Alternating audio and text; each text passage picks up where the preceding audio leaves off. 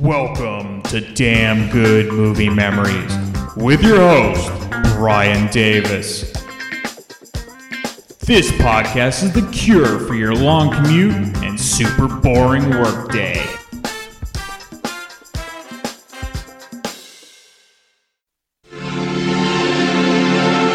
Let the record show that Miss Riley with the Public Defender's Office will represent Mr. Anderson.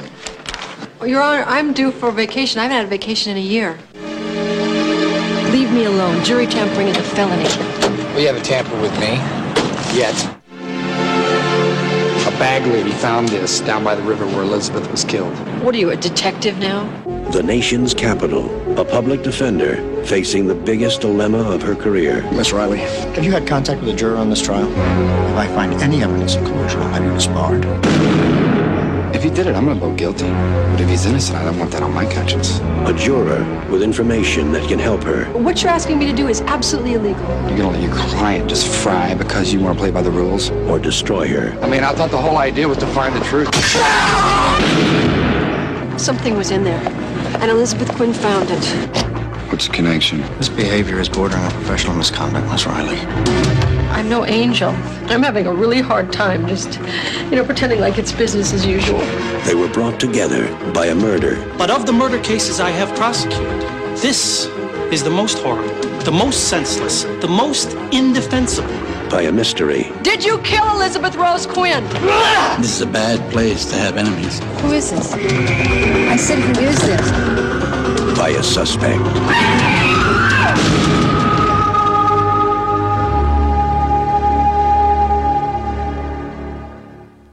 Hey there, it's Brian Davis, and for this week's episode, we're going to cover the movie Suspect from 1987. The studio was TriStar Pictures, release date was October 23rd, 1987. The running time 121 minutes, and it was rated R. The budget was $14.5 million, and the box office took in $18.7 million, making it the 58th ranked movie of 1987. Roger Ebert at the time gave it 2.5 out of 4 stars. Here's his review. Art films can play all the games they want, but if you're going to make a film in a commercial genre, then I think you have to play by the rules of that genre. In the case of a courtroom whodunit, that means you can't produce the guilty man out of left field, with no clues and no preparation. The audience has to have a fair chance to figure things out. I like Cher and Dennis Quaid's scenes together, and I admired their performances. Indeed, I found a lot to like in this movie, which was directed by Peter Yates with particular attention to the texture of the lives of his characters. One of the movie's themes is that all of the characters are homeless, not just the bum, but also the lobbyist, the public defender, and everyone else we meet. They have places where they live, that they use to sleep at night, but they do not have a quote-unquote home, and they do not have loved ones around them. The movie develops its case with the kind of logic I enjoy in a whodunit. We meet the suspects, and we evaluate the clues. Suspect is fun when Cher and Quaid interact. She does a convincing job of playing a lonely career woman, and he's a slick lobbyist with more charm than substance. There are lots of good supporting performances, including a tricky one by Liam Neeson as a deaf mute who gradually reveals his true history. But the closing revelations made me rethink the whole plot, and it made it look less like a case of jury tampering than audience tampering. And that's the end of Ebert's review. Now, I'm not sure when I first saw Suspect. I know my parents saw it either in the theater or at home video, and they enjoyed it, but it was considered quote-unquote too adult for me at the age of 9 or 10, so I likely saw an edited version on TV a few years later. Now, I've always enjoyed courtroom procedure films, even at a young age, and there's plenty of courtroom action in this film. Okay, let's get into the main cast. Of course, you have Cher, who plays Kathleen Riley. If you didn't know already, Cher began her career as a singer with her then-husband Sonny Bono in the 1960s, and the couple hosted a very popular variety show in the 1970s. But it was the 1980s where she arguably had the height of her fame due to her transition into movies, and she really had a terrific run in films beginning in 1983 with the film Silkwood with Meryl Streep and Kurt Russell. She also received critical acclaim for her performance in 1985's Mask with Eric Stoltz and Sam Elliott. But it was 1987 that was her finest year of her long career, where she appeared in Suspect and 2 hit movies, The Witches of Eastwick and Moonstruck. For Moonstruck, she won an Oscar for Best Actress. Dennis Quaid plays Eddie Sanger. Now, Quaid's career began in the late 1970s, and if you didn't know already, he is the brother of Randy Quaid. Now, some of Dennis Quaid's best-known films prior to Suspect include Breaking Away, The Night the Lights Went Out in Georgia, The Right Stuff, Jaws 3 or 3D, Dreamscape, Enemy Mine, Inner Space, and The Big Easy. Liam Neeson plays Carl Anderson. Like Quaid, Neeson's career began in the late 1970s, and he appeared in many films throughout the 80s, but his career-defining role came in 1993 as Oscar Schindler in the movie Schindler's List. The director, Peter Yates. Yates' career began in the early 1960s, with his breakout film being 1968's Bullet with Steve McQueen. Other memorable films for Yates include The Hot Rock with Robert Redford and George Segal, For Pete's Sake with Barbra Streisand, Mother, Jugs, and Speed with Bill Cosby and Raquel Welch, The Deep with Robert Shaw and Jacqueline Bisset and Nick Nolte, and Breaking Away, which I mentioned, with Dennis Quaid. He also infamously directed the sci-fi bomb Krull. All right, let's get into the film. Now, sadly, besides the trailer, there are only 2 decent-sounding clips to be found for this film, so you're stuck with a lot of narration from me on this episode. And it's even a better reason to go check out the film yourself. So it begins at the office of Supreme Court Justice Lowell, played by Thomas Barber.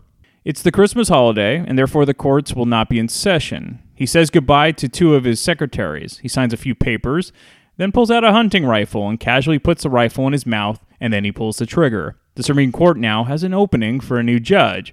The next scene, we see a group of older men jumping into the cold Potomac River for some exercise. Once they jump out, they discover a dead female body near the plank. So near where the body was found is a homeless encampment, and a number of homeless people are taken in for questioning by the police. One officer finds a dead woman's wallet and license in a sort of tunnel, where one very weathered homeless man, that's Liam Neeson, is residing. This man gets very violent with the police and pulls a knife on them, before being subdued and handcuffed. We then cut to Kathleen Riley, played by Cher, and she's driving in traffic. Kathleen is a public defender, and her day does not go as planned. Over failing health.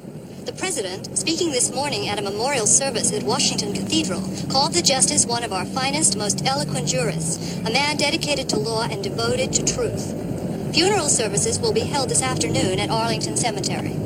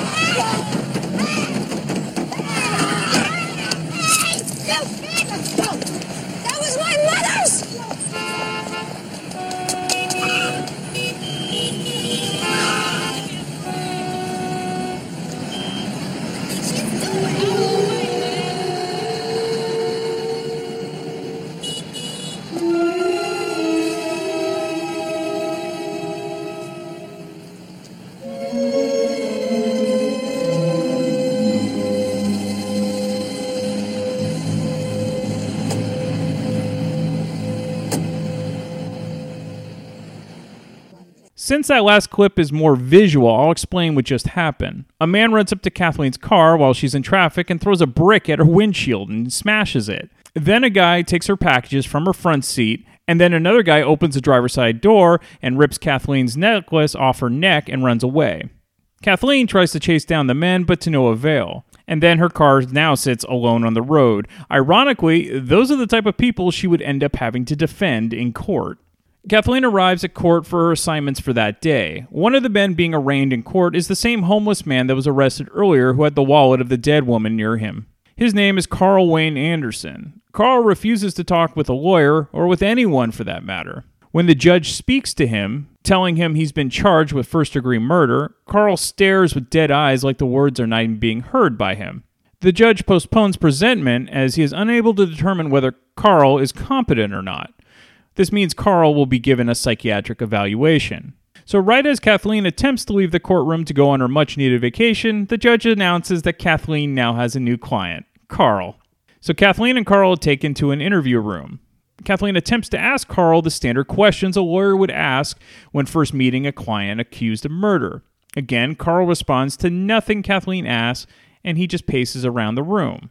Kathleen decides that trying to talk to Carl is a waste of time and asks the guard to let her out of the room. But then suddenly Carl attacks Kathleen, punching her repeatedly for no apparent reason. It's really been quite a day for Kathleen. Kathleen then decides to read over Carl's file that night and then goes back to visit him at the psychiatric hospital where he's being held. Now Carl is strapped to the bed because of his outbursts. Instead of verbally communicating with Carl, Kathleen writes a note that says, "You're deaf, aren't you?" Kathleen then unfastens one of Carl's hands so he can write back to her. He writes, "Deaf and dumb."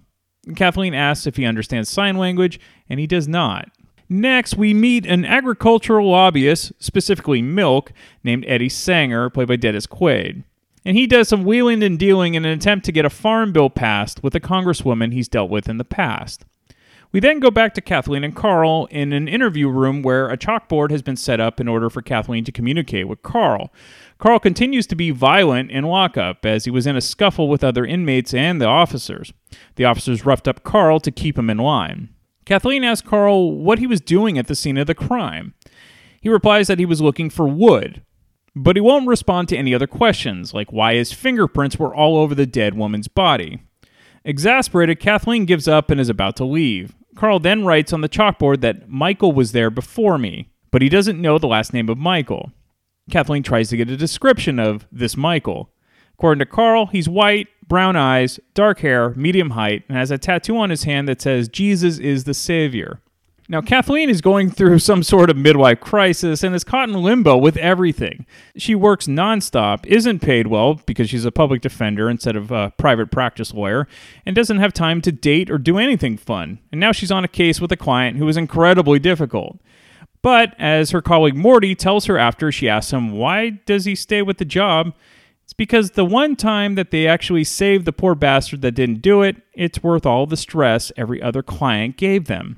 The next day, we see Eddie the lobbyist arrive at the courthouse, and he's been summoned for jury duty. So like 99% of the folks who get summoned for jury duty, Eddie is eager to get out of his so-called civic duty.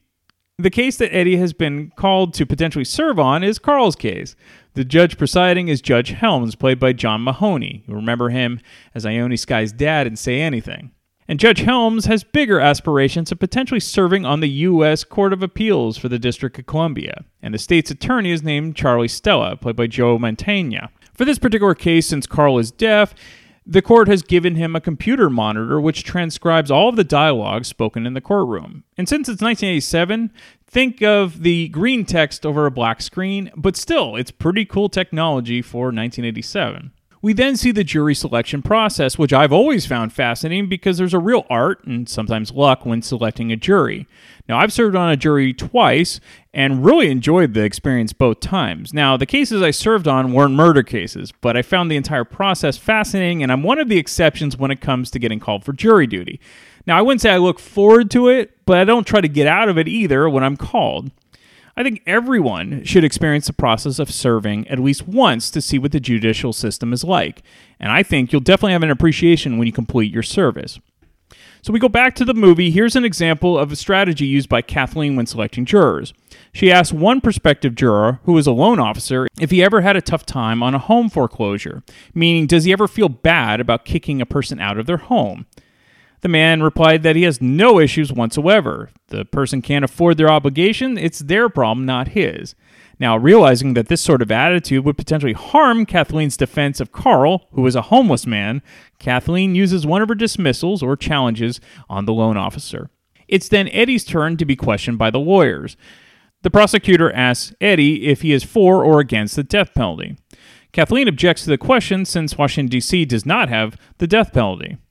The objection is overruled with the caveat that the judge states that on the record that D.C. doesn't have the death penalty. However, the judge makes a snide comment that, quote-unquote, some believe D.C. should have the death penalty. Eddie replies that he believes the punishment should fit the crime. Kathleen then questions Eddie. She asks a bit about his work as a lobbyist and then asks if he believes in the U.S. justice system. Eddie says he believes a person is innocent until proven guilty. Kathleen then pulls a bit of a fun stunt and asks Eddie to turn around with his back facing her. She then asks what the color of her hair is. And Eddie pauses a bit and then says brown. Now, clearly, Kathleen's hair is dyed black, but Eddie replies that his response was based on what her real hair color was. This leads Kathleen to state to all the jurors that appearances aren't what they seem and that they should all look deeper than what's on the surface. It's a very nice scene. Eddie is still hard at work trying to get his bill passed and seduces a congresswoman who can help him get him votes. But elsewhere, there's a private detective named Everett Bennett, played by Richard Gant, who is hired by Kathleen and is searching for clues at the homeless camp where the dead woman was found. And by the way, you might remember Gant, who plays kind of the Don King clone in Rocky V. Everett finds a man that fits the description that Carl gave Kathleen, including the tattoo. Everett tries to serve a court summons to the guy, but he's slashed in the face by the man, and the suspect runs off. The suspect is named Michael John Guthridge.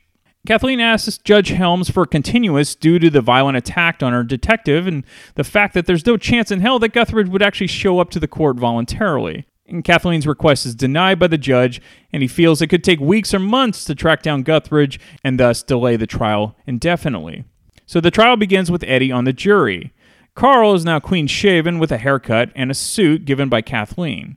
From the prosecution's opening statement, we learn who the dead woman was. Her name was Elizabeth Rose Quinn, and she was a file clerk at the Justice Department. At the time of her murder, all she had on her was $9, and she worked late the night she was killed. She took the bus to the parking lot where her car was parked, but she never made it to her car. Now, the reason Carl is a suspect, in addition to having her wallet next to him when the police found him, was that he was sleeping in Elizabeth's car earlier in the day until a lot attendant chased him away. In Kathleen's opening statement, we discover a bit more about Carl. He was a Vietnam veteran and fought in combat. When he returned to the U.S. after the war, he was admitted to a veteran's psychiatric hospital to recover from PTSD, and then he contracted spinal meningitis, and he lost his hearing, along with his ability to speak. Outside of court, Eddie's maneuvering with the congresswoman worked, and the bill he lobbied for passed. Though he feels a bit dirty about what he had to do in order to get the bill to pass, but that's life as a lobbyist, right? Back in the courtroom, death photos of Elizabeth are shown to the jury as her throat was cut with a knife similar to what was found on Carl. The jury is about to be dismissed for a brief recess before Eddie requests to see the photo again. Eddie looks at the photo, and then the jury is dismissed, and Kathleen receives a note with a phone number on it, but no name is given. When Kathleen calls the number, a man on the line asks if her client is right or left-handed. I think you can guess where this is headed. Also, if you didn't know already, attorneys are absolutely forbidden to talk to jurors. If that occurs, it's an easy mistrial. Also, jury tampering is a felony. Court is now back in session, and Kathleen cross-examines the witness who analyzed Carl's knife. The findings on the knife were inconclusive, meaning the blood and tissue couldn't be matched to Elizabeth, and therefore no evidence from the knife found on Carl was the murder weapon. The knife wound on Elizabeth was made by someone who was right-handed, as the slashing was made left to right. If the person was left-handed, the slash would be made the opposite way. It was at that moment, as Kathleen is wrapping up her cross-examination, that she remembers the phone call question and decides to pull this brilliant maneuver. You're excused, Doctor. Carl? Objection, Your Honor. One more stunt like that, Counselor, and I'll slap you with a contempt citation so fast you won't know what hit you. So what Kathleen did was to toss a device from her pocket to Carl, who instinctively grabbed the item with his left hand. This means it's highly unlikely that Carl would have slashed Elizabeth from behind, as the slash wound is completely unnatural from that angle for a left-handed person. Court is then dismissed for the day. Walking the busy downtown streets, we see Eddie with a smirk on his face, knowing that he played a part in what just happened. Kathleen walks by Eddie and says, "Mr. Sanger, don't ever do that again," without breaking stride. However, Eddie catches up with Kathleen and tries to pull his typical smooth talk routine he's perfected in his lobbyist gig. Kathleen is very agitated and makes it clear that Eddie is not to attempt to tamper with the trial again. As Kathleen drives away, Judge Helms just happens to be walking by with a colleague. He suspiciously sees Eddie standing in the parking lot and then sees Kathleen drive away. This is not good for Kathleen. In the meantime, Eddie decides to investigate the parking lot where Elizabeth's car was found, and jurors are never allowed to do investigations on their own. Alright, this is where the film gets really juicy, and there's tons of twists and turns in the final hour, so I can't possibly give away any more of the plot. But I will say there's an absolutely terrific scene at a law library where the tension is just excellent. I love courtroom movies, as I've said before, and I believe this is a well-done film with terrific acting. And you will never guess the outcome, which means you should definitely see the film. And I think people forget what a great actress Cher was, especially in the 1980s. And I think Suspect is another example of her quality work. All right, some fun facts. So Liam Neeson actually lived in a Washington, D.C. homeless shelter for 2 days to prepare for his role. Cher also prepared for her role by spending a considerable amount of time with the Public Defender's Office in Washington, D.C. And Cher was quoted as saying, "I sat in on a real murder trial, and it's enormously different from anything I'd ever seen in film or on television. I went to jail and spent time with convicted men, and that was an amazing experience because it's so strange. Because I look at all these guys, and they're somebody's child or brother or father, but they've all just gone the wrong way." Dennis Quaid took a month before filming to talk and spend time with Capitol Hill lobbyists, as well as jurors and judges to prepare for his part as a Capitol Hill lobbyist. All right, again, check this out if you haven't seen it. Again, I love the 80s, but this is kind of a timeless film because the jury, process really hasn't changed in all these years. And I'll be back next week to talk about yet another random movie from my DVD collection. If you are ever in the San Francisco Bay Area and still love collecting or renting DVDs or VHS tapes, come check out Captain Video in San Mateo at 2837 South El Camino Real. Captain Video is open 6 days a week and closed on Wednesday, and one of the last traditional video stores still running in the United States. New movies you can rent for $2.99 a day. Old movies you can rent for $2.99 for 5 days. And if renting isn't your thing, you can also purchase anything you find in the store. Be sure to tell Ira that you heard about Captain Video from the Damn Good Movie Memories podcast. Happy renting and happy collecting at Captain Video. Come hang out and chill with Brian A. Davis and the Bad Beat. Wednesdays, 11 p.m. Eastern, right here on thatmetalstation.com.